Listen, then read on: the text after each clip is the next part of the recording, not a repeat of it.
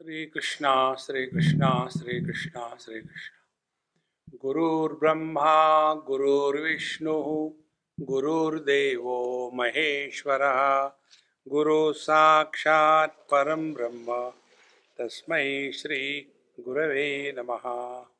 तस्मै श्री गुरवे नमः।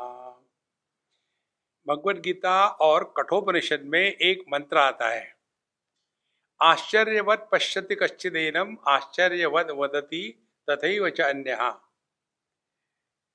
ये जो तत्व है एनम, इसके बारे में क्या बोले, बड़ा ही आश्चर्य है। कारण क्या है कि जो वाणी का विषय नहीं है, आश्चर्यो वक्ता कुशलोस्य लब्धा आश्चर्यो ज्ञाता कुशलानुशिष्टा। जो वाणी का विषय नहीं है उसके बारे में गुरु महाराज बोल रहे हैं, आश्चर्य है। और क्या बोलते हैं, जो वाणी का विषय नहीं है वो तत्व है। आया समझ में? तो आश्चर्य ही आश्चर्य है। और उससे भी बड़ा आश्चर्य कि जो बुद्धि का विषय नहीं है उसको ये शिष्य समझ लेता है।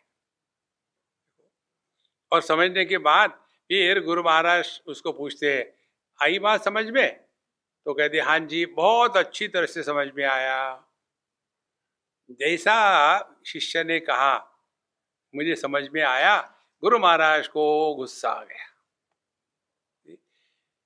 यदि मन्य से सुवेदेति दहरमेवापि नूनम त्वं वित्त ब्रह्मण रूपम यदस्य त्वं अथ नो देवेषु मीमांसमेवते मन्ये विदितम। यदि तुम समझते हो कि मुझे समझ में आया है तो खाक समझ में आया। जो भौतिक शास्त्र के गुरु होते हैं वो तो कहते हैं देखो मेरा विद्यार्थी बड़ा इंटेलिजेंट है, उसको सब समझ में आ गया। और यहाँ उल्टी बात है, क्योंकि क्या बताया था कि जो वस्तु समझ में नहीं आ सकती वो तत्व है। आया समझ में? और ये कहते हैं हाँ, तो कैसे समझ में आया? अथनु देवेशु, हमको जो समझ में आता है वो हमेशा संदर्भ युक्त होता है। देखो ध्यान से सुनना, विचार करने की प्रक्रिया हम सीख रहे हैं। एक तो होते हैं विचार, दूसरे होते हैं विकार। हमको विचार और विकार इन दोनों का भेद समझना है। देखो विकार माने क्या? Default setting. हम सभी के सभी विकारों के शिकार हैं। जो विकारों के शिकार होते हैं उनका अहंकार बहुत तगड़ा होता है। तो कैसे विकार है? डिफॉल्ट सेटिंग माने क्या? कोई भी वस्तु देखी उसके ऊपर अपने विचारों को बताना, मुझे अच्छा नहीं लगा, किसने पूछा था? देखो कहना नहीं चाहिए लेकिन कह देती हूं, विकार। ये जो डिफॉल्ट सेटिंग है इसी के कारण हम विचार नहीं कर सकते। देखो महाराज, इसीलिए ये जो विचार करने की प्रक्रिया है वो कैसी है? हम जो भी जानते हैं संदर्भ से ही जानते हैं। तत्व के प्रतिपादन में एक सिद्धांत है, अज्ञात वस्तु को ज्ञात के संदर्भ से बताया जाता है। जिसको कहते हैं शाखा चंद्र न्याय। अभी शाखा चंद्र न्याय कहो तो बड़ा डर लगता है, पता नहीं कौन शाखा है ये और कौन चंद्र है, और ये दोनों में न्याय कैसा हो सकता है। देखो घर में यदि आपको शांति चाहिए तो मंत्र का उच्चारण करना चाहिए। कौन सा मंत्र है? पहले सुबह जल्दी उठ करके घर को साफ सफाई करके झाड़ू पोछा लगा करके दिन शुरू करना है तो घर में समृद्धि आती है। अच्छा, फिर उसके बाद नहा धो करके पूजा पोथी इत्यादि नियम से करने से घर में पॉजिटिव थिंकिंग आती है। बहुत बढ़िया। उसके पश्चात फिर किचन में जाकर के नहा धोने के पश्चात फिर बढ़िया से बढ़िया नाश्ता बना करके टेबल पे रखना चाहिए। इससे क्या होगा कि जितने घर के लोग गए उनका स्वास्थ्य ठीक रहेगा। उसके बाद फिर एक बढ़िया गरम गरम चाय बनानी चाहिए और उसको लेकर के बेडरूम में जाकर के पत्नी को देनी चाहिए।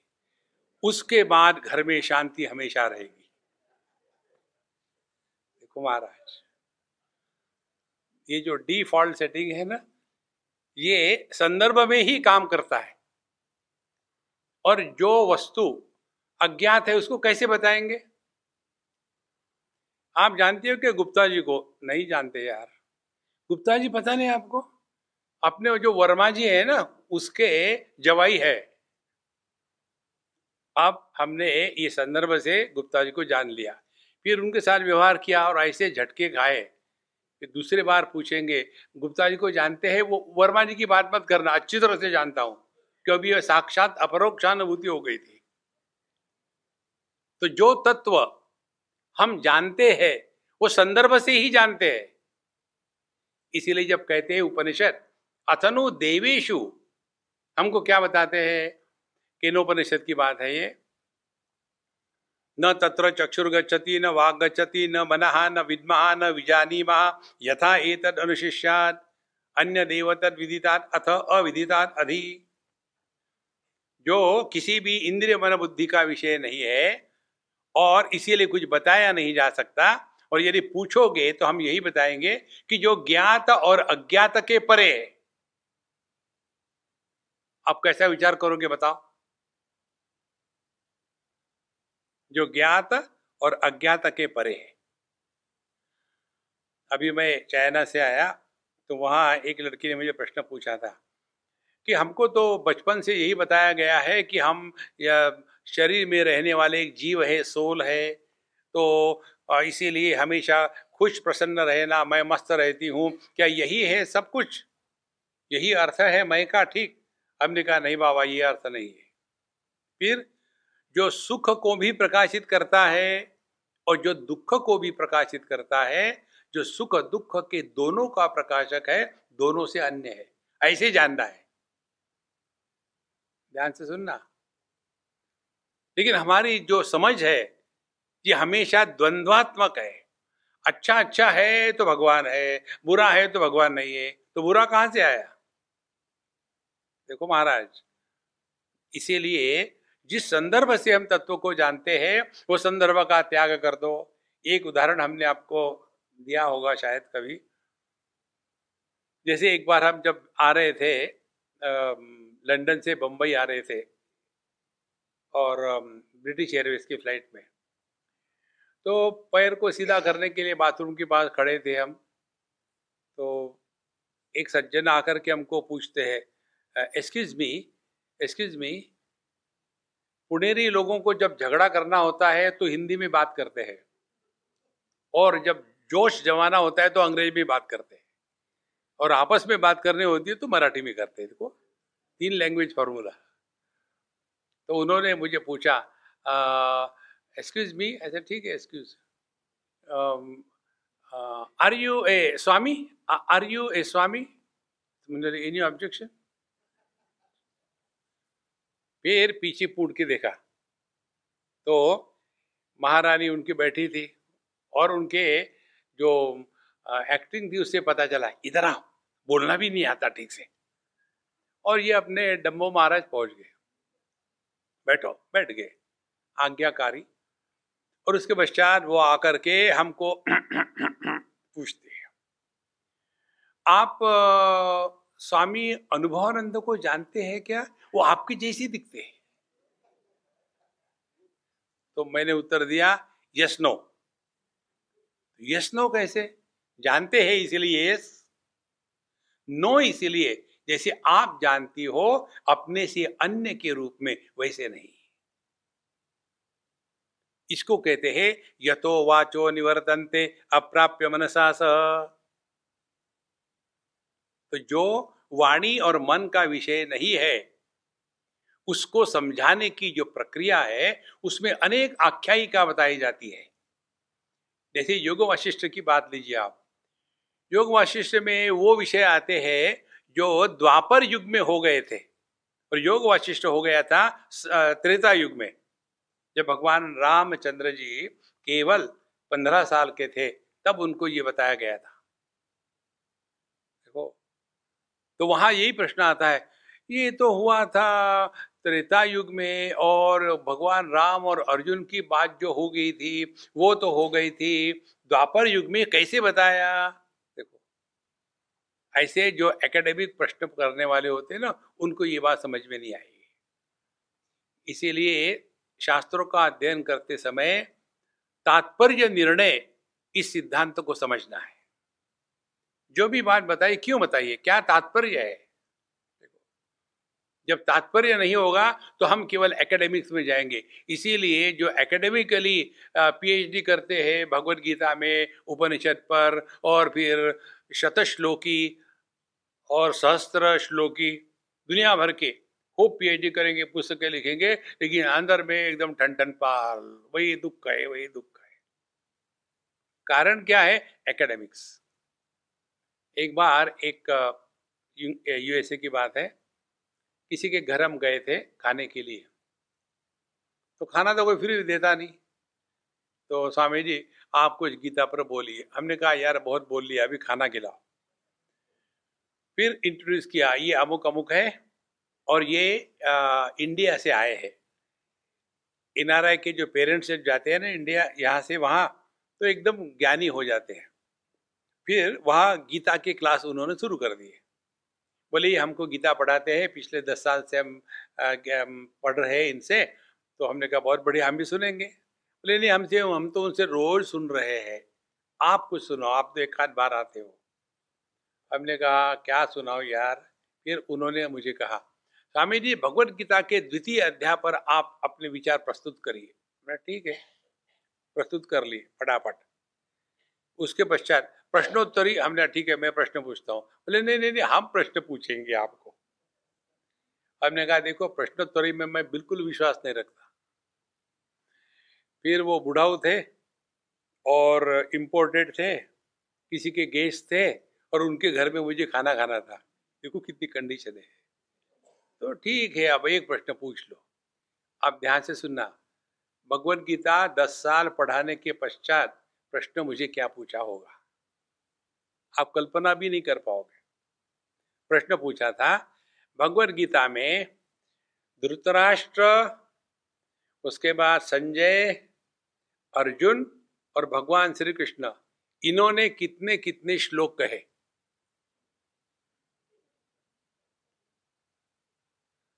और फिर मैंने अपने गुरु महाराज का आह्वान किया, हे गुरुदेव मुझे बचाओ। तो गुरुदेव मेरे हृदय में प्रकट हो गए। और मेरे गुरुदेव मालूम है कौन है? वही एनआरआई के बच्चे। एनआरआई के किसी भी बच्चे को पूछ लो आप,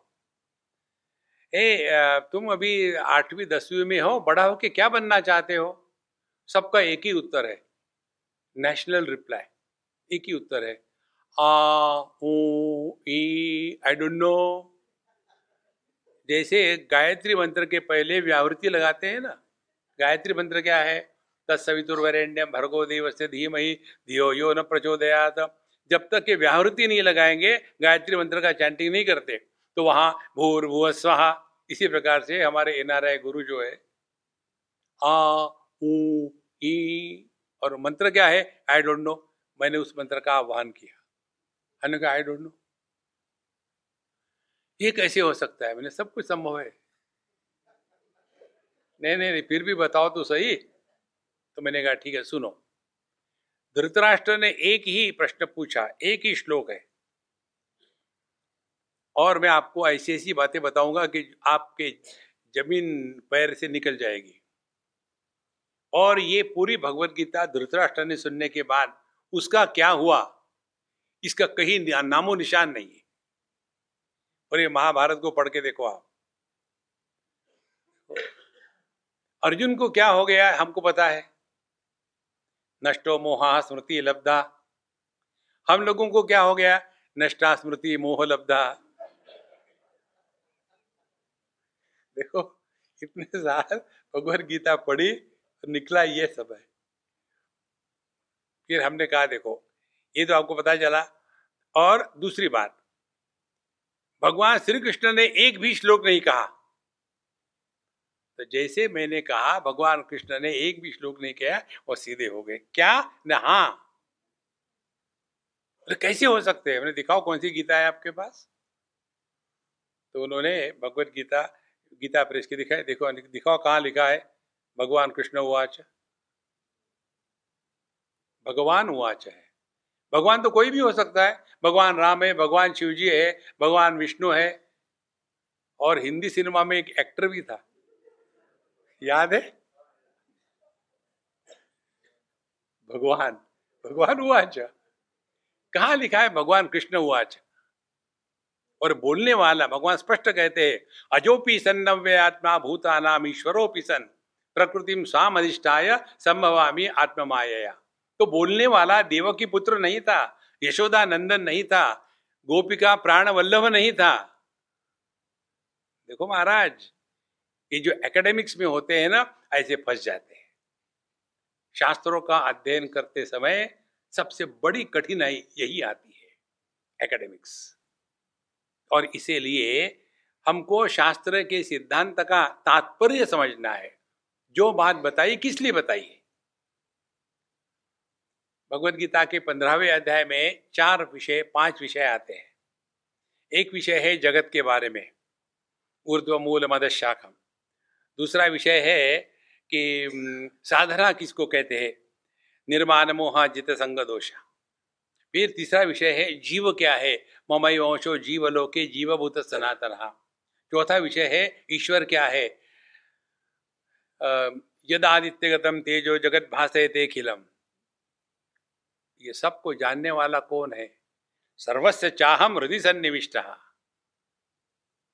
और ये सब कहाँ हो रहा है, पुरुषोत्तम एतद् बुद्ध्वा बुद्धिमान स्यात् कृतकृत्यश्च भारत। जब तक के अपने स्वरूप को पहचानेंगे नहीं, तब तक के जीवन में कृतकृत्यता नहीं आएगी। ध्यान से सुनना, जब तक आपके मन में एक भी प्रश्न आता है किसी के भी बारे में, भगवान के भी बारे में एक भी प्रश्न आता है, तो अभी दाल कच्ची है।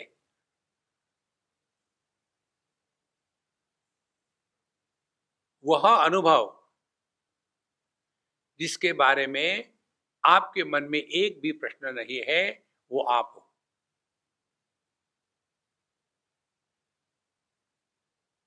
हो गई बोलती बंद। प्रश्न हमेशा अन्य के बारे में आता है, और अन्य को जान के करोगे क्या। देखो, अमेरिका का चौथा प्रेसिडेंट कौन था, नहीं मालूम।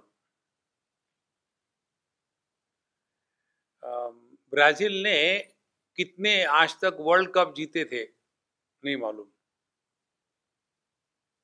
क्या फर्क पड़ता है, कुछ फर्क नहीं पड़ता।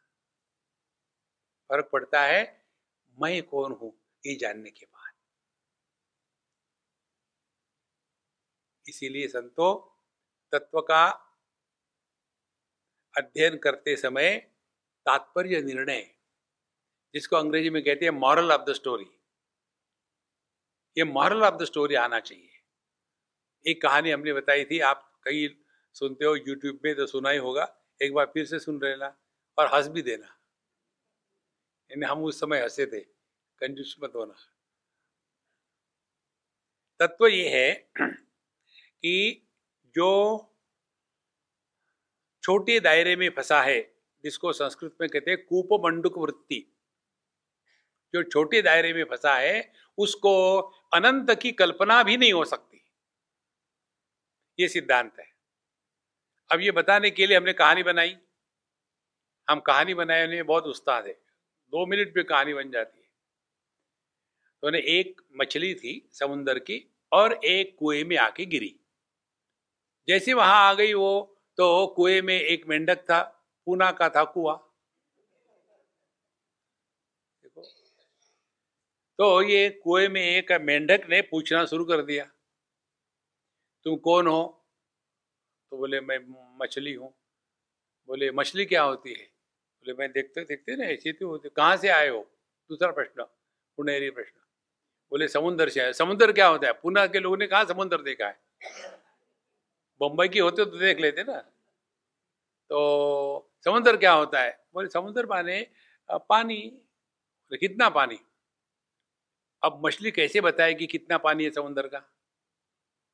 अब हमारा जो मेंढक था उसने अपना ज्ञान प्रदर्शन करना शुरू कर दिया। छोटा सा मेंढक, उसके हाथ कितने छोटे होंगे? क्या इतना होता है समुद्र का पानी? बोले नहीं। अब मछली की समस्या देखो, मछली को गर्दन नहीं होती तो कैसे नहीं कहेगी? तो उसने दुम हिला दिए इसे, नहीं। फिर पूछा क्या 2 हाथों से इतना पानी? बोले नहीं रे बाबा। फिर उसने लीप लिया पानी ही पानी में, इतना पानी? बोले नहीं।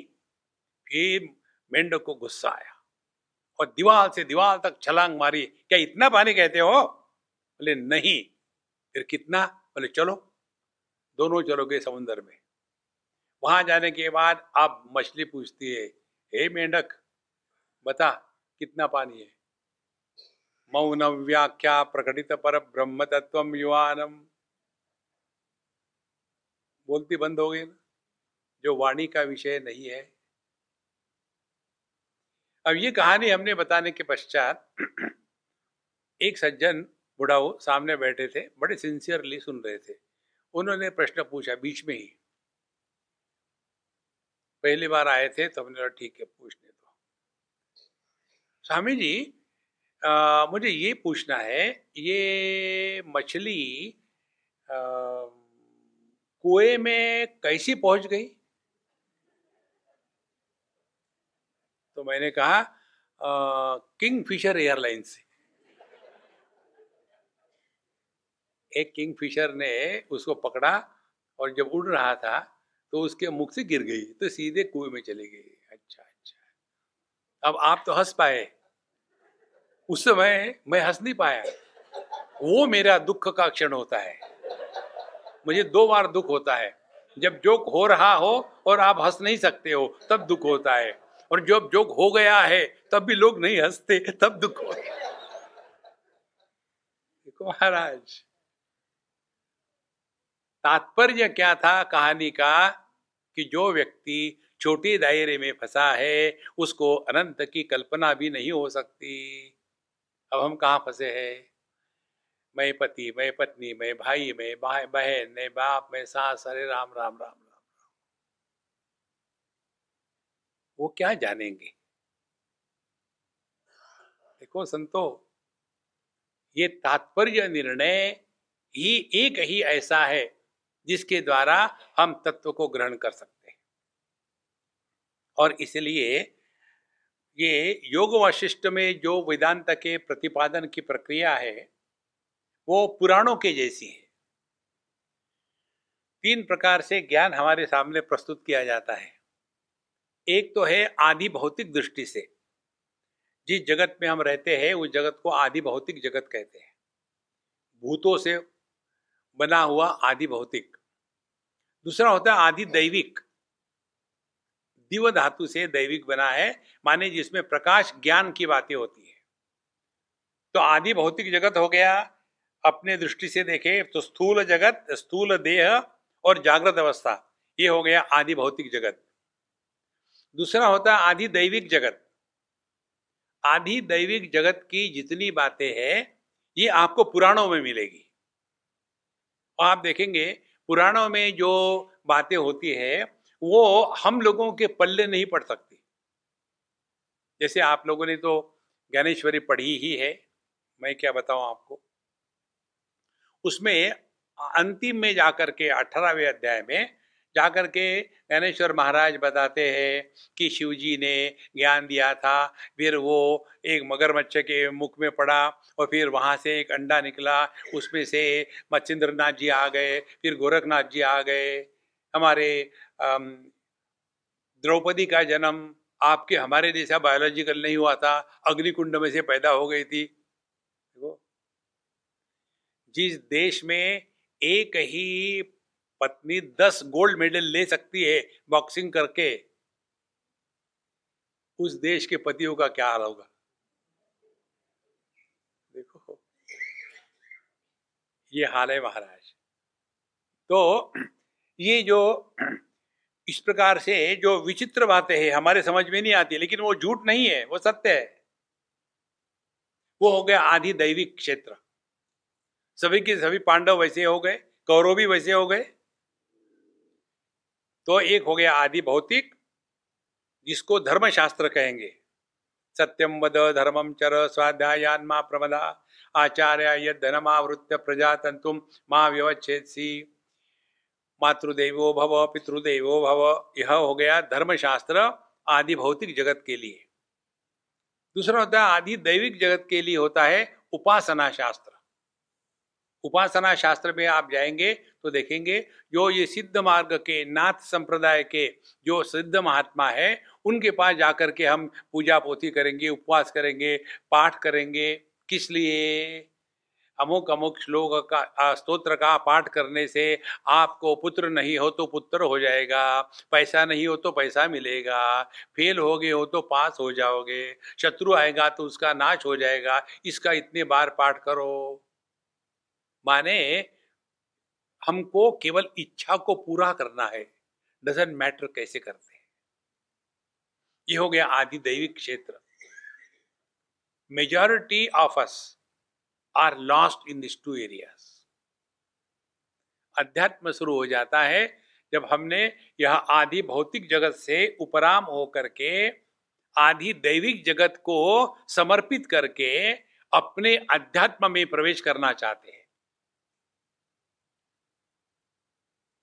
और इस अध्यात्म में जब प्रवेश करते हैं, उसके पश्चात जीवन मुक्ति का आनंद क्या है, ये थोड़ी बात समझ में आती है। अब देखो, दो जगह हमारे शास्त्रों में उपदेश की बात आती है। एक तो भगवत गीता आप सबने उबाल करके पी ली है, उसमें उपदेश करने वाले भगवान कृष्ण है और सुनने वाला अर्जुन है। और कब हुआ था ये उपदेश? बुढ़ापे में। भगवान कृष्ण की उम्र उस समय 89 साल की थी और अर्जुन की उम्र 86 की थी। जितने भी युद्ध होते बुढ़ाओ लोगों में ही होते, बच्चे कभी युद्ध नहीं करते। और हमको लोग यही बताए, स्वामी जी ये बच्चों को गीता पढ़ाओ, और बच्चे ठीक है आप सुधरो। देखो महाराज, तो वहां भगवत गीता का उपदेश हुआ था। अब दूसरा जगह आता है योग वाशिष्ठ में। योग वाशिष्ठ में उपदेश कब हुआ था? भगवान रामचंद्र राजा के पुत्र, और उन्होंने बड़े अच्छी तरह से वो रहे। फिर एक बार उन्होंने अपने पापा को कहा कि पापा पापा मैंने आपको तो कुछ मांगा नहीं आज तक के, मैं एक बात मांगू? बोले हाँ पूछो बेटा क्या चाहिए। बोले मैं अपने देश की तीर्थ यात्रा करके यहाँ का सब कुछ देखना चाहता हूँ। बोले बहुत बढ़िया बात है, जाओ। ये एक बहुत बड़ी आध्यात्मिक साधना है। जगत में भ्रमण करके वहाँ के सब आचार विचार देख करके फिर देखना हम कितने गहरे पानी में हैं। तब पता चलता है कि हमको लगता है कि हम बड़े त्यागी है, हम बड़े ये है, कुछ नहीं होता। एक क्षण में अपना मैं ऊपर निकल आता है। तो उन्होंने चारों तरफ घूम घाम के वापस आ गए। आने के पश्चात भगवान रामचंद्र जी एकदम मूड ऑफ, किसी से बात नहीं करना, खाना नहीं खाना, नहाना नहीं, बिल्कुल अपने कमरे में बैठे रहना। तो ऐसा जब हो गया था तो उनका जो नौकर था वो जा करके दरबार में अपने पिताजी को माने दशरथ जी को ये बात सुनाते हैं कि पता नहीं क्या हो गया राम जी को, एकदम उनका मूड ऑफ ही रहता है। खाना भी नहीं खाते, नहाते भी नहीं, बोलती भी नहीं, दरवाजा बंद करके रखते हैं। हमको समझ में आया क्या हो गया उनको। एक सीन खत्म हो गया, दूसरा सीन आता है। उधर से देखो, इससे बढ़िया कि जितने भी पुराने सिनेमा बने हैं ना, वो सब अपने पुराणों की कथाओं से बने हैं। उसमें जितना प्लॉट बढ़िया होता है कोई सोच भी नहीं सकता। उतने में फिर उधर से विश्वामित्र जी आ जाते दरबार में। आने के बाद उनकी आवा भगत होती है और उस समय दशरथ जी कहते बोलिए मैं आपकी क्या सेवा कर सकता हूँ। ये टिपिकल नॉर्थ इंडिया का सेंटेंस है, आपकी क्या सेवा कर सकता हूँ। बस इतना ही, करना कुछ नहीं है। तो उन्होंने कहा कि देखो मुझे आपके जो पुत्र है दो राम और लक्ष्मण वो दे दो, मेरा यज्ञ का कार्य चल रहा है और ये राक्षस लोग आकर के, टेररिस्ट लोग आकर के मुझे परेशान करते हैं, तो उनकी नाश के लिए और यज्ञ के रक्षण के लिए मुझे आपके दो पुत्र दे दो। जैसे ये कहा तो दशरथ जी रो पड़ते हैं, नहीं नहीं नहीं, मेरा बेटा तो अभी इतना छोटा है, अभी उसके दांत दबाओ तो उसमें से दूध निकलेगा, इतना कोमल है वो आकर के कैसे उन राक्षसों के साथ झगड़ा करेगा, मैं आता हूं ना। तो जब उन्होंने नहीं कहा तो विश्वामित्र जी का टेम्परेचर बढ़ने लग गया। वहां वशिष्ठ जी थे। वशिष्ठ जी कहते कि देखो राजन, आपने एक बार कह दिया है ना, तो कभी शब्दों से पीछे नहीं हटना चाहिए। और उसी कारण दशरथ जी फंस गए। प्राण जाई पर वचन न जाई। वहां यदि भगवान कृष्ण होते तो मैं युद्ध में शस्त्र धारण नहीं करूंगा, और कर लिया ना। हाँ कर लिया, क्या करना है कर लो, सीधी बात है। यदि उस समय राम जी को वनवास में भेजने की जब बात आई, उस समय यदि दशरथ जी कहते हाँ मैंने कहा था, अब नहीं देता, क्या करना है कर लो, खल्लास, रामायण होता ही नहीं। देखो कितनी सिंपल बातें हैं। तो फिर उतने में ये जो नौकर आकर बता रहा था ऐसा ऐसा हो गया, तो वशिष्ठ जी कहते हैं उनको बुला के ले आओ। तो राम जी आते हैं दरबार में और आकर के अपने गुरु, अपने पिताजी के चरण छूते हैं सभी गुरुजनों के, और जमीन पे बैठ जाते हैं और मुंह लटकाए बैठे हुए हैं। और फिर दशरथ जी पूछते कि तुमको क्या हो गया, ऐसा क्यों हो गया। फिर वो पहला जो सर्ग है उसका पूरा का पहला, उसमें भगवान राम का इस जगत में भ्रमण करने के बाद जो मन की स्थिति थी वो वैराग्य की पराकाष्ठा थी। उन्होंने बहुत विस्तार से आता है, उसको हम नहीं लेंगे, नहीं तो आपको सबको वैराग्य होकर कोई आएगा ही नहीं।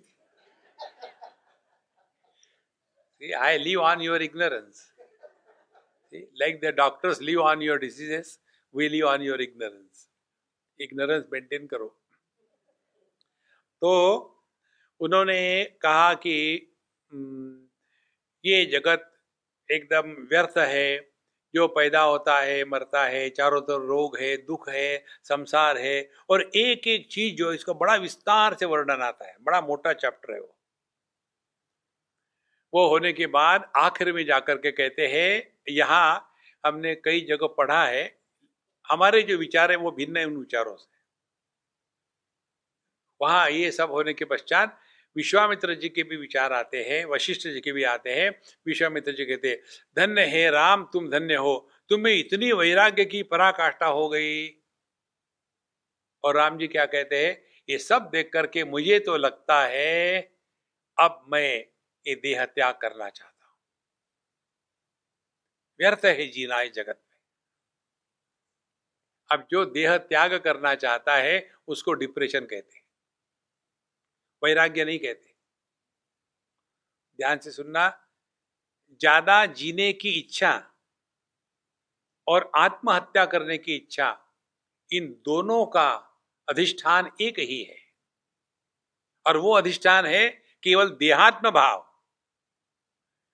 जो ज्यादा लंबा जीना चाहता है, माने क्या, उसने अपने आप को देह मान के रखा है और वो ज्यादा समय तक जिंदा रहना चाहता है। और फिर क्या करे, योगा। देखो, आओ ट्विस्ट करे और उसके बाद फिर हवा भरो, दो बातें करो, योगा प्राणायाम।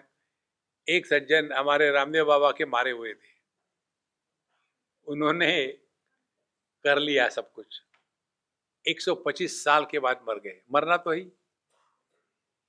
क्योंकि योगा किया था स्वर्ग में गए, और स्वर्ग में जाने के बाद वहां देखा चारों तरफ सुंदर सुंदर अप्सराएं थी। आपको बताया ना, अपनी हिंदी में गवर्नमेंट ऑफिसर को अफसर कहते हैं, तो वहां काफी अप्सराएं थी, सुंदर सुंदर थी। अब ये बुढ़ाऊ परेशान, क्यों मैंने लेट किया, जल्दी आ जाता तो अच्छा रहता। क्या करोगे ज्यादा लंबा उम्र लेकर के। देखो, लेकिन यही लगता है कि मैं देह हूं, ज्यादा उम्र जिंदा रह गया तो जीवन सफल हो गया। दूसरा उसका वही है, मैं देह हूं, यदि आत्महत्या करूंगा तो सबसे मुक्त हो जाऊंगा। दोनों का अधिष्ठान एक ही है, देहात्म भाव। तो जब तक के देहात्म भाव से जीते हैं हम, तब तक के अभी तक ज्ञान की एक भी फुलझड़ी नहीं खिली। देखो महाराज, यहां से अध्यात्म शुरू होता है। तो जब भगवान राम की ये स्थिति थी, तो उसके पश्चात फिर वशिष्ठ जी को कहते हैं विश्वामित्र जी कि वशिष्ठ जी आपके गुरु है, वो आपको समझाएंगे। और फिर भगवान वशिष्ठ जी भगवान रामचंद्र जी को जो उपदेश दिए थे उसको कहते हैं योग वशिष्ठ। अब ध्यान से सुनो, कब दिया था ये उपदेश? जब भगवान राम 15 साल के थे, टीनेजर थे।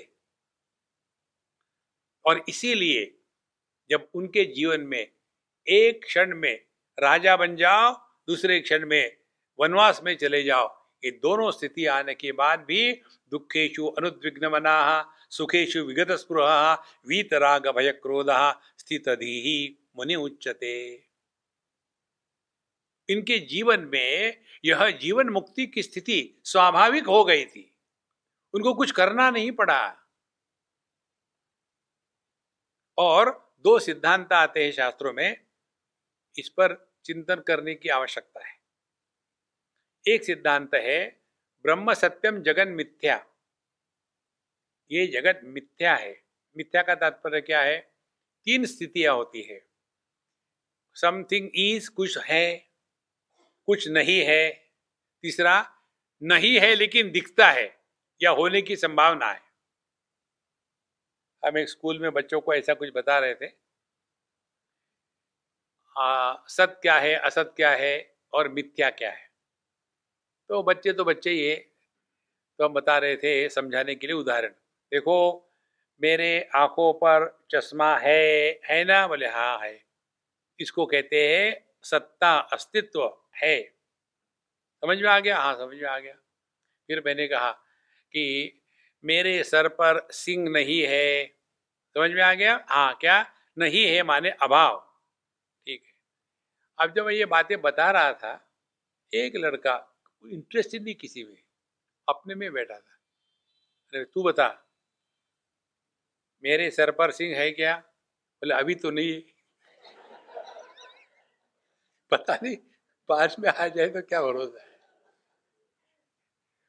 मिथ्या माने जो नहीं है उसकी प्रतीति होना, उसको मिथ्या कहते हैं। तो जब तक हम ये जगत को सत्य मानेंगे, धर्म का अनुसरण करेंगे, असत्य मानेंगे इससे मुक्त हो जाएंगे, और मिथ्या मानेंगे तब जीवन मुक्ति का आनंद होगा। देखो, एक तो ये सिद्धांत था। दूसरा सिद्धांत ये है सर्वम खलविदम ब्रह्म। दोनों के इकट्ठा जोड़ लो तो क्या निकलेगा अर्थ? पहले ब्रह्म सत्यम जगन मिथ्या, फिर सर्वम खलविदम ब्रह्म, इसीलिए ब्रह्म मिथ्या है। हो गया निकल भाई। इसका क्या तात्पर्य है? इसीलिए जब तक के तात्पर्य निर्णय किस प्रकार से करते हैं ये हम नहीं समझेंगे, तब तक के केवल कहानियों में ही फंसे रहेंगे कि वो समुद्र की मछली कुएं में कैसी गई, उसी में फंसे रहेंगे। और इसीलिए योग वाशिष्ठ में जो कहानियां हैं, ये कहानियों का तात्पर्य हमको समझना है। बहुत सारी कहानियां इतनी सुंदर सुंदर है, जैसे अपने पुराणों में भी अनेक कहानियां आती है। महाभारत में कितनी कहानियां आती है। एक कहानी हमने आपको बताई थी सावित्री और सत्यवान की। सावित्री एकदम पतिव्रता थी, उस समय की बात है, पतिव्रता थी। और उसके पश्चात एक दिन उसके पति का स्वर्गवास हो गया, मर गए। तो यमराज आए ले जाने के लिए, तो सावित्री भिड़ गई यमराज से, खबरदार मेरे पति को ले गए तो मैं इतनी पतिव्रता हूं, मेरा तेज ये है वो है। यमराज भी हार गया, बोले बाबा तुम ले ले, झगड़ा मत कर। अब इससे मॉरल ऑफ द स्टोरी क्या है, तात्पर्य निर्णय क्या है? पत्नी यदि पतिव्रता होगी तो यमराज को भी जीत सकती है। और मुझे पूछोगे तात्पर्य निर्णय करो इस कहानी का, तुम यमराज से बच सकते हो, पत्नी से नहीं बच सकते। कहानी वही है। देखो महाराज,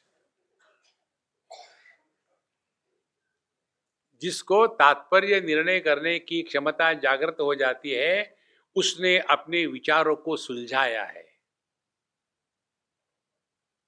विचार दो प्रकार के हैं। जिन विचारों से हम उलझते हैं उनको विकार कहते हैं, और जिन विचारों से हम सुलझते हैं उसको चिंतन कहते हैं। वो विचार है। तो हमको विचार करने की प्रक्रिया सीखनी है, विकार नहीं।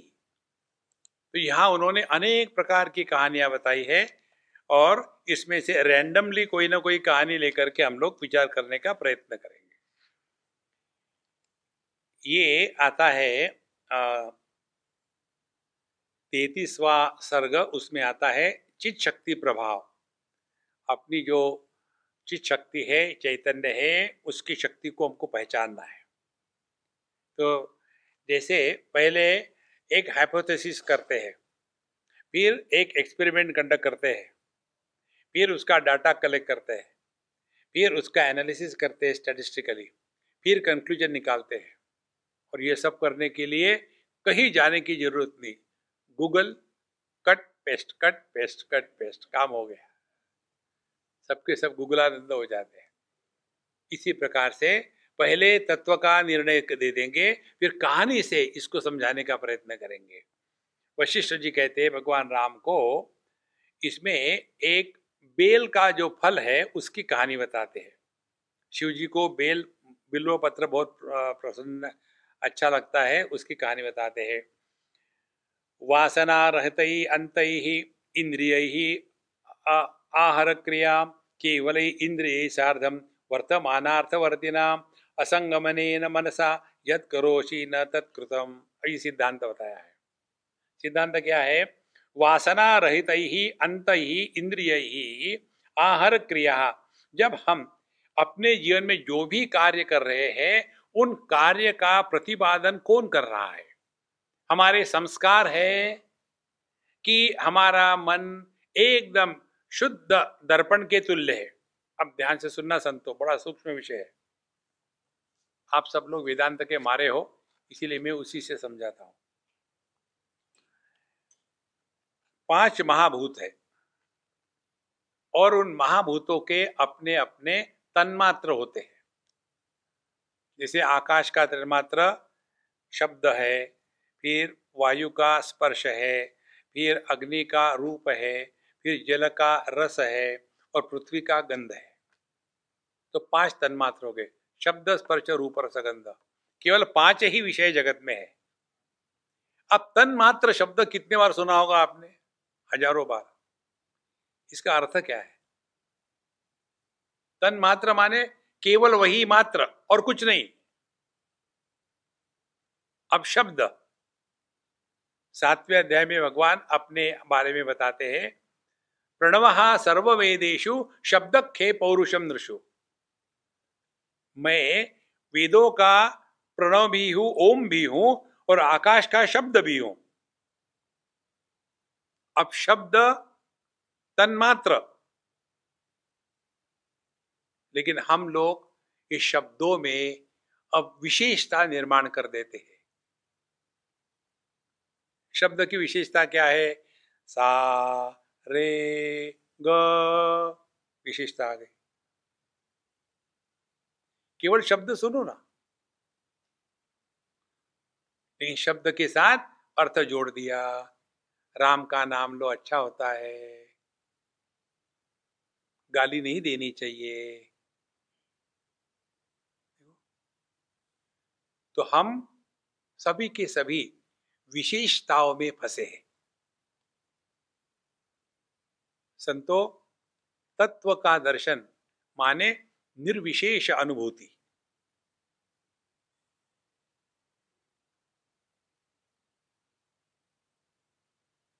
जागृत का अनुभव, स्वप्न का अनुभव, सुषुप्ति का अनुभव, समाधि का अनुभव। हम काका की बात नहीं कर रहे, अनुभव मात्र।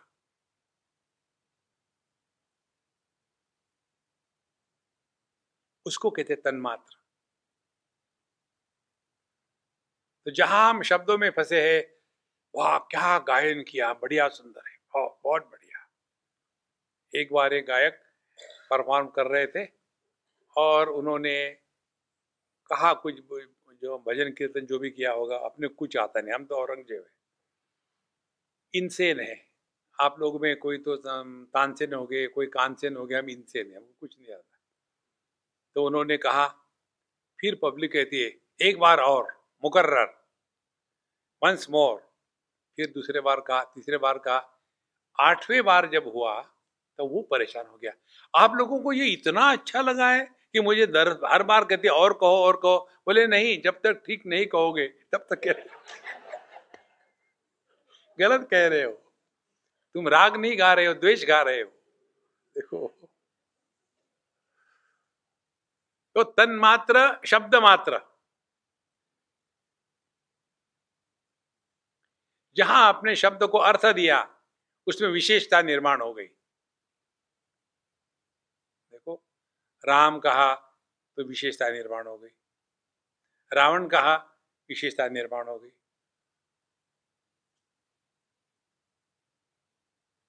जहां विशेषता निर्माण होती है वहां संसार है। आदमी निर्विशेष है, उसी आदमी पर पिताजी की उपाधि चढ़ा दो, उस आदमी में विशेषता निर्माण होती है, वो पुत्र बन गया। उसी आदमी पर पत्नी की उपाधि चढ़ा दो, अच्छे खासे आदमी का पति बन गया। तो ये पुत्र है, पति है, पिता है, ये सविशेष आदमी है।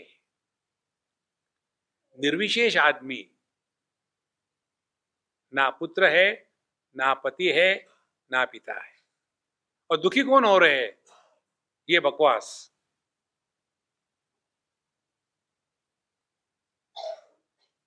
देखो संतो, अध्यात्म का तात्पर्य अपनी विशेषताओं से अपने को मुक्त करना है।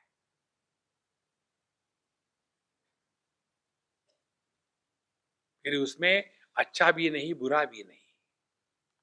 देखो, इसीलिए वासना रहित ही अंत, जो अंतःकरण है, वासना रहित अंतःकरण है। और वासना किसको कहते हैं? जो पूर्वार्जित संस्कार है, उन पूर्वार्जित संस्कारों को वासना कहते हैं।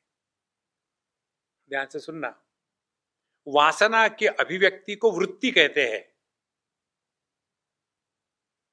हम कहते तो है अच्छे विचार, बुरे विचार, लेकिन इनकी बायोग्राफी तो देखो, कहां से आते हैं विचार, कैसे आते हैं।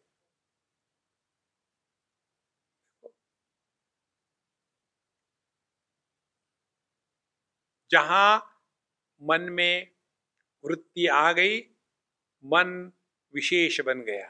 फिर अच्छे विचार, बुरे विचार, पॉजिटिव थॉट्स, नेगेटिव थॉट्स, विशेषता आ गई। इसको एक सूत्र को पकड़ के रखना, जीवन में विशेषता को निर्माण नहीं करना। क्या हम में क्या कम विशेषताओं का बोझा है? मैं स्त्री हूं, मैं पुरुष हूं, मैं बूढ़ा हूं, मैं जवान हूं, मैं इंटेलिजेंट हूं, मैं डम्बू हूं, और मैं मैरिड हूं, मैं मैरिड नहीं हूं, मेरे पास पैसा है, मेरे पास पैसा नहीं है। कितनी विशेषता हो गई। एक और, स्पिरिचुअल भी हूं। अरे रामा, पहले इस ओझे को उतारो, बहुत हो गया ओझा। देखो महाराज, इसीलिए जब कहते हैं वासना रहित ही अंतःकरण, माने क्या? हमारे मन में यदि कोई पूर्व संस्कार है, नेवर माइंड। और एक दूसरी महत्व की बात समझ लेना, अपने मन से ये कल्पना निकाल डालो कि हम सबसे प्रेम कर सकते हैं। ये नहीं हो सकता, असंभव है। तो करे क्या? भगवान कृष्ण कहते हैं भगवत गीता में, इंद्रियस्य इंद्रियस्यार्थे राग द्वेषौ व्यवस्थितौ तयोः वशम न आगच्छेत तौ ह्यस्य परिपंथिनौ। ये स्वाभाविक है। किसी को लाल रंग अच्छा लगता है, किसी को पीला लगता है, अच्छा, किसी को बैंगन अच्छा लगता है, किसी को करेला अच्छा लगता है, स्वाभाविक है। फिर तयोः वशम न आगच्छेत, मन में संस्कार होना और उस संस्कारों के द्वारा प्रभावित होना, ये दो बातें हैं। ये अपना स्वातंत्र है, इस स्वातंत्र को जगाना है, उसको कहते हैं अध्यात्म। देखो, अब मन में विचार आते हैं, आने दो ना, लेकिन जब तक बोलेंगे नहीं, उल्टी आती है ना, उल्टी आने के बाद रोक नहीं सकता आदमी, फिर बोल ही दो और बाद में पछताओ। कहना नहीं चाहिए, लेकिन हमारे पड़ोसी की बहू हमारे बहू से बहुत अच्छी है, कोई एक्सचेंज ऑफर होता तो ठीक रहता। अरे महारानी, जब जानती हो बोलना नहीं चाहिए तो चुप क्यों नहीं बैठती? देखो संतो, इसको स्पष्ट समझ लो। तो वासना रहित ही अंत इंद्रिय ही आहर क्रिया, और फिर ऐसा जो हमारा मन अंतःकरण है जिसमें राग द्वेष का प्रभाव शून्य हो गया है, और फिर इंद्रियों के माध्यम से हम कर्म कर रहे हैं। क्या फिर वो कर्म होगा? वो केवल क्रिया होगी। क्रिया में पाप पुण्य निर्माण नहीं होता, कर्म में पाप पुण्य निर्माण होता है। देखो, एकादशी के दिन समझो आपने चावल खा लिया और बाद में पता चला, अरे आज तो आषाढ़ी एकादशी थी, चावल खा गया, अब क्या हो गया होगा बताइए। हमको पूछते, एक दो ने पूछा था, हमने एक बार चावल खा लिया था एकादशी के दिन, तो क्या होगा? कुछ नहीं होगा, तुम डायरेक्टली नरक में जाओगे। आप इतने आराम से बता रहे, मैंने हाँ, वहां कोई कष्ट नहीं है, सीधे नॉन स्टॉप फ्लाइट। अच्छा, खाने के बाद पेट में गया अन्न और उसके बाद आपको कॉन्स्टिपेशन हो गया, तो पुण्य है कि पाप है? डिसेंट्री हो गई, क्या है? महापाप है। कॉन्स्टिपेशन पुण्य है। देखो महाराज, जिस क्रिया के साथ कर्ता जुड़ जाता है उस क्रिया का कर्म में परिवर्तन होता है, और जिस क्रिया के साथ कर्ता नहीं जुड़ता वहां कर्म का निर्माण नहीं होता। इसीलिए यहां वशिष्ठ जी ने शब्द का प्रयोग किया, इंद्रिय आहार क्रिया। क्रिया करो, कर्म नहीं करो। देखो, एक एक बात इतनी सूक्ष्म होती है, लेकिन हमको यदि वो चिंतन करने की प्रक्रिया समझ में आए तो। आगे कहते हैं, केवल ही इंद्रिय ही सार्धम, केवल इंद्रियों से काम हो रहा है। माने लाल है, हरा है, पीला है, ध्यान से सुनना, रूप रंग अनेक है, इन सभी रूप रंग को प्रकाशित करने वाली दृष्टि एक है। रंग अनेक है, दृष्टि को एक भी रंग नहीं है। रूप अनेक है, दृष्टि का एक भी रूप नहीं है। तो क्या साधना होगी आपकी? विषयों से हट गए, जिसमें विशेषता है, और इस विशेषता को जो प्रकाशित करने वाला इंद्रिय है वह निर्विशेष है। आंखों के लिए लाल रंग हो या पीला हो या हरा हो, कोई फर्क नहीं पड़ता।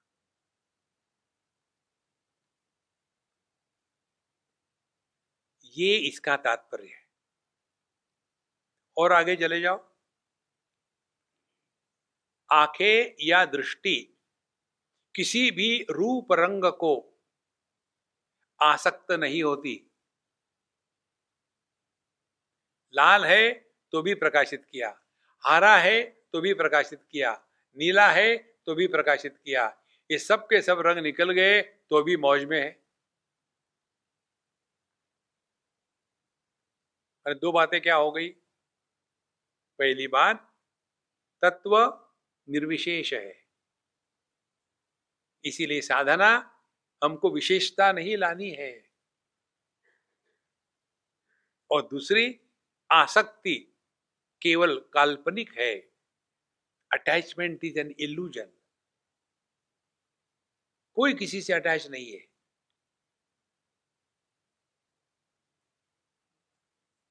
घर में जाके मत कहे ना, वहां तो कहना ही पड़ेगा, तुम्हारे सिवा तो मैं जिंदा रह नहीं सकता। एक पति पत्नी का विवाह होने के बाद 5 साल के बाद पत्नी ने पूछा पति को, हनी डार्लिंग मुझे एक बताओ। पत्नी ने क्या बताओ? नहीं समझो मैं मर गई तो।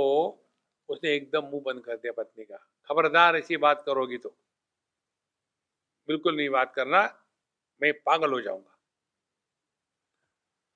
लेकिन बोले लेकिन कुछ नहीं। फिर 5 साल चले गए, 10 साल के बाद फिर पूछा, देखो मुझे वही प्रश्न पूछना है जो 5 साल पहले पूछा था। मैंने उत्तर दिया था ना। बोले मुझे याद है उत्तर, कि मैं यदि मर गई तो आप पागल हो जाओगे। नहीं, लेकिन मेरा प्रश्न सुना क्या है? मुझे ये कहना है, मैं मर गई तो क्या आप दूसरी शादी करोगे? उसने कहा इतना पागल नहीं हो जाऊंगा, थोड़ा सा पागल काफी है। फिर 5 साल निकल गए, 15 साल हो गए। 15 साल के बाद फिर प्रश्न पूछा, देखो जी, हाँ जी क्या है? वही प्रश्न है मेरा कि मैं मरने के बाद क्या आप दूसरी शादी करोगे? आपने बताया था इतना पागल नहीं हो जाऊंगा, अब क्या बताओगे? बोले पागल आदमी कुछ भी कर सकता है।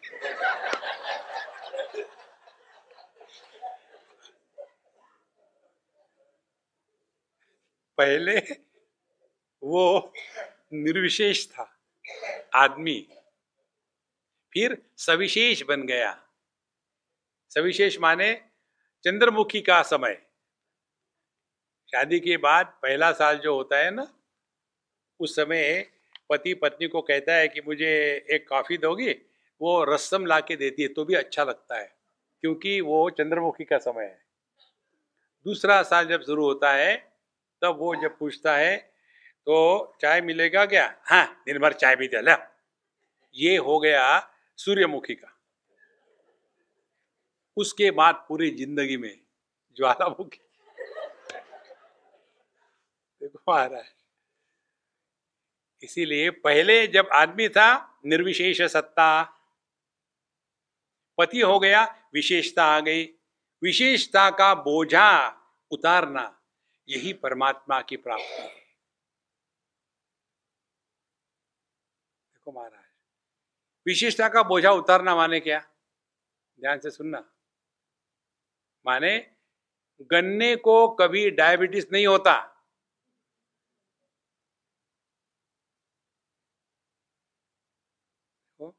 उसमें मिठास है, डायबिटीज नहीं है। इसी प्रकार से यह जो अग्नि है वो अपनी दाहिका शक्ति से जलता नहीं, अन्य को जलाता है। तो सभी विशेषताओं का त्याग करके निर्विशेष सत्ता में वापस लौटने का धंधा हम रोज करते हैं, लेकिन मालूम नहीं ना, चक्कर तो यही है। सोते हैं माने क्या करते हैं? अभी मत सोना, तुरंत डेमोन्स्ट्रेशन ऐसा सोते हैं। सोते हैं माने क्या करते हैं? एक एक विशेषता का त्याग कर देते हैं ना, और आखिरी में जो विशेषता थी, मैं त्याग करने जाता हूं, चाहता हूं, इस मैं का भी जब त्याग हो जाता है तब जाकर के निर्विशेष सत्ता रहती है। उसी को कहते हैं डीप स्लीप।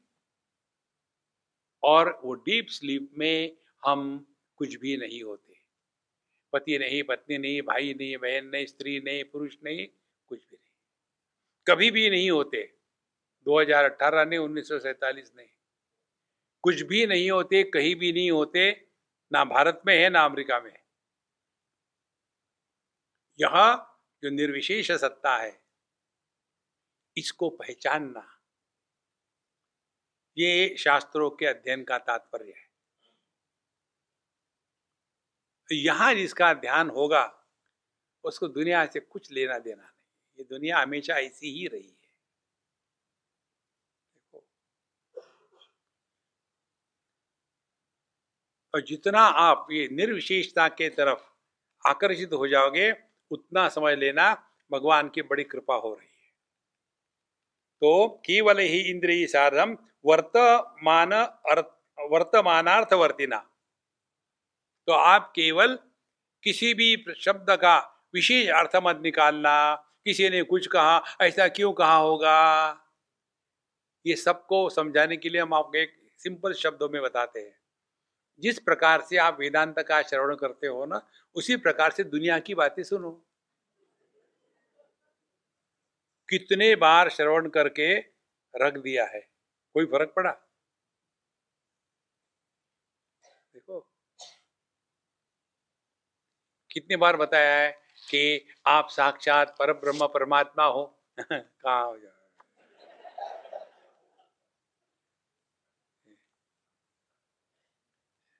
लेकिन तुम ऐसे बेवकूफी क्यों कहते हो? कहा मुझे बेवकूफ कह दिया। अब उनको गुस्सा इसलिए नहीं आता कि हमने बेवकूफ कहा है, उनको आश्चर्य लगता है। आश्चर्यवत पश्यति। स्वामी जी को भी कैसे पता है सब मुझे बेवकूफ कहते हैं? देखो महाराज, आप जितने निर्विशेष रहोगे ना, उतने हल्के फुल्के रहोगे। यही अध्यात्म है। सीरियस होके मत रहना है। मुट्ठी भर खटमल खाने के बाद मुंह का नक्शा कैसा होगा, वैसा अध्यात्म नहीं है। तो केवल इंद्रिय सार्थम वर्तमानार्थवर्तिना असंगमेन मनसा। और फिर ये जो मन है, इसके द्वारा असंगमेन, अब किसी के साथ ना चिपकना है ना छोड़ना है। देखो महाराज, एक लड़की ने मुझे अभी पूछा, मैं चाइना गया था, तो कि स्वामी जी हमको आपसे इतना लगाव क्यों लगता है, आप तो एक आध बार आते हो साल में। हमने कहा इसका एक ही कारण है, जब मैं आपके साथ हूं तो 100% हूं, जब निकल जाऊंगा तो डिलीट। ये सबसे बड़ी साधना है, रिमेन इन अटर प्रेजेंट। इन बुढ़ाऊ लोगों के लक्षण क्या है? जाने कहां गए वो दिन, वो भी गए भाड़ में, तुम भी जाओ। अब हम आपको दो साधना बताएंगे। एक साधना आप करोगे, दूसरी नहीं करोगे। एक साधना, जैसे समर्थ रामदास स्वामी ने गोदावरी नदी या जो भी नदी होगी, उसमें कमर तक के, गले तक के पानी में खड़े होकर के हाथ ऊपर उठा करके गायत्री का पुरस्चरण किया था। आप करोगे तो आपको भी राम का दर्शन हो जाएगा। आप करोगे, मुझे डाउट नहीं उसमें। यदि मैं दूसरा बताऊं वो नहीं करोगे, क्या? अपने भूत के बारे में मत बोलना। गारंटी देता हूं। कहीं कुछ भी हो रहा है, जब हम बच्चे थे ना तब की बात है। अरे किसने पूछा? ये बुढ़ाओ लोग इसीलिए अपने जीवन को बर्बाद करते हैं। प्रयत्न करो संतो, वर्तमान में जीना, यही अध्यात्म है। और यदि ये हम समझ लेंगे तो आप देखेंगे आपको हर चीज का अर्थ एकदम प्रकट हो जाएगा। यमई वेश वृणुते तेन लभ्य तस्यैष आत्मा विवृणते तनुम स्वाम। जब यदि आप केवल उसी को चाहो तो वो प्रकट हो जाएगा। विवृणते तनुम स्वाम, अपने आप को प्रकट करेगा। रामचरितमानस में आता है ना,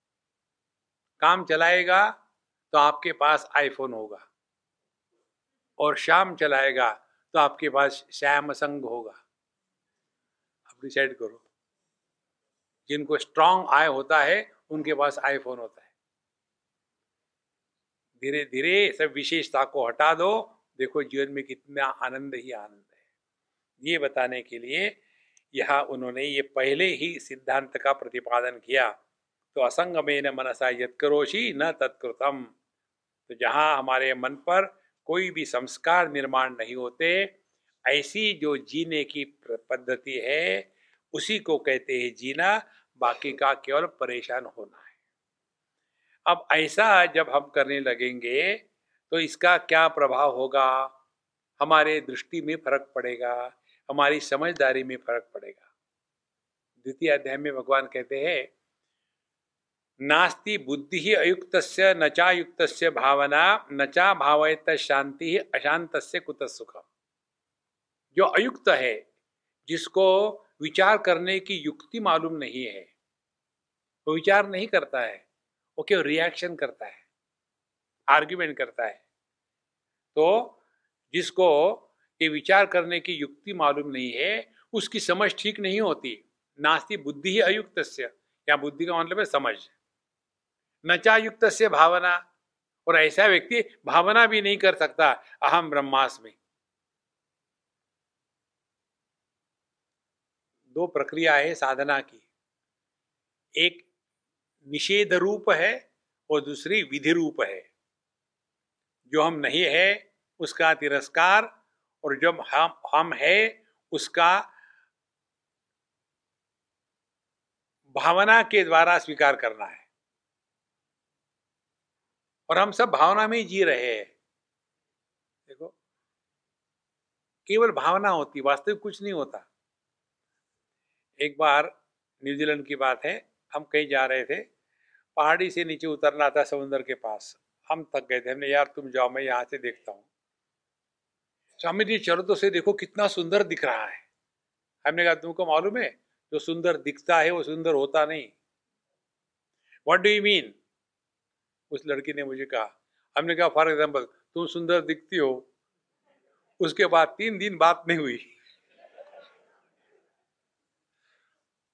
इसीलिए महाराज, मन को ऐसे रखो कि हमेशा दर्पण तुल्य रहे, कोई उस पर संस्कार निर्माण नहीं हो।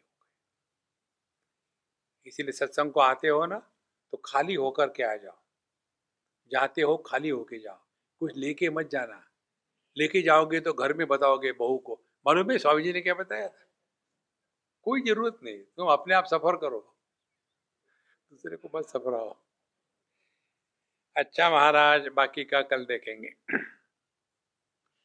ओम पूर्णमदः पूर्णमिदं पूर्णात् पूर्णमुदच्यते पूर्णस्य पूर्णमादाय पूर्णमेवावशिष्यते।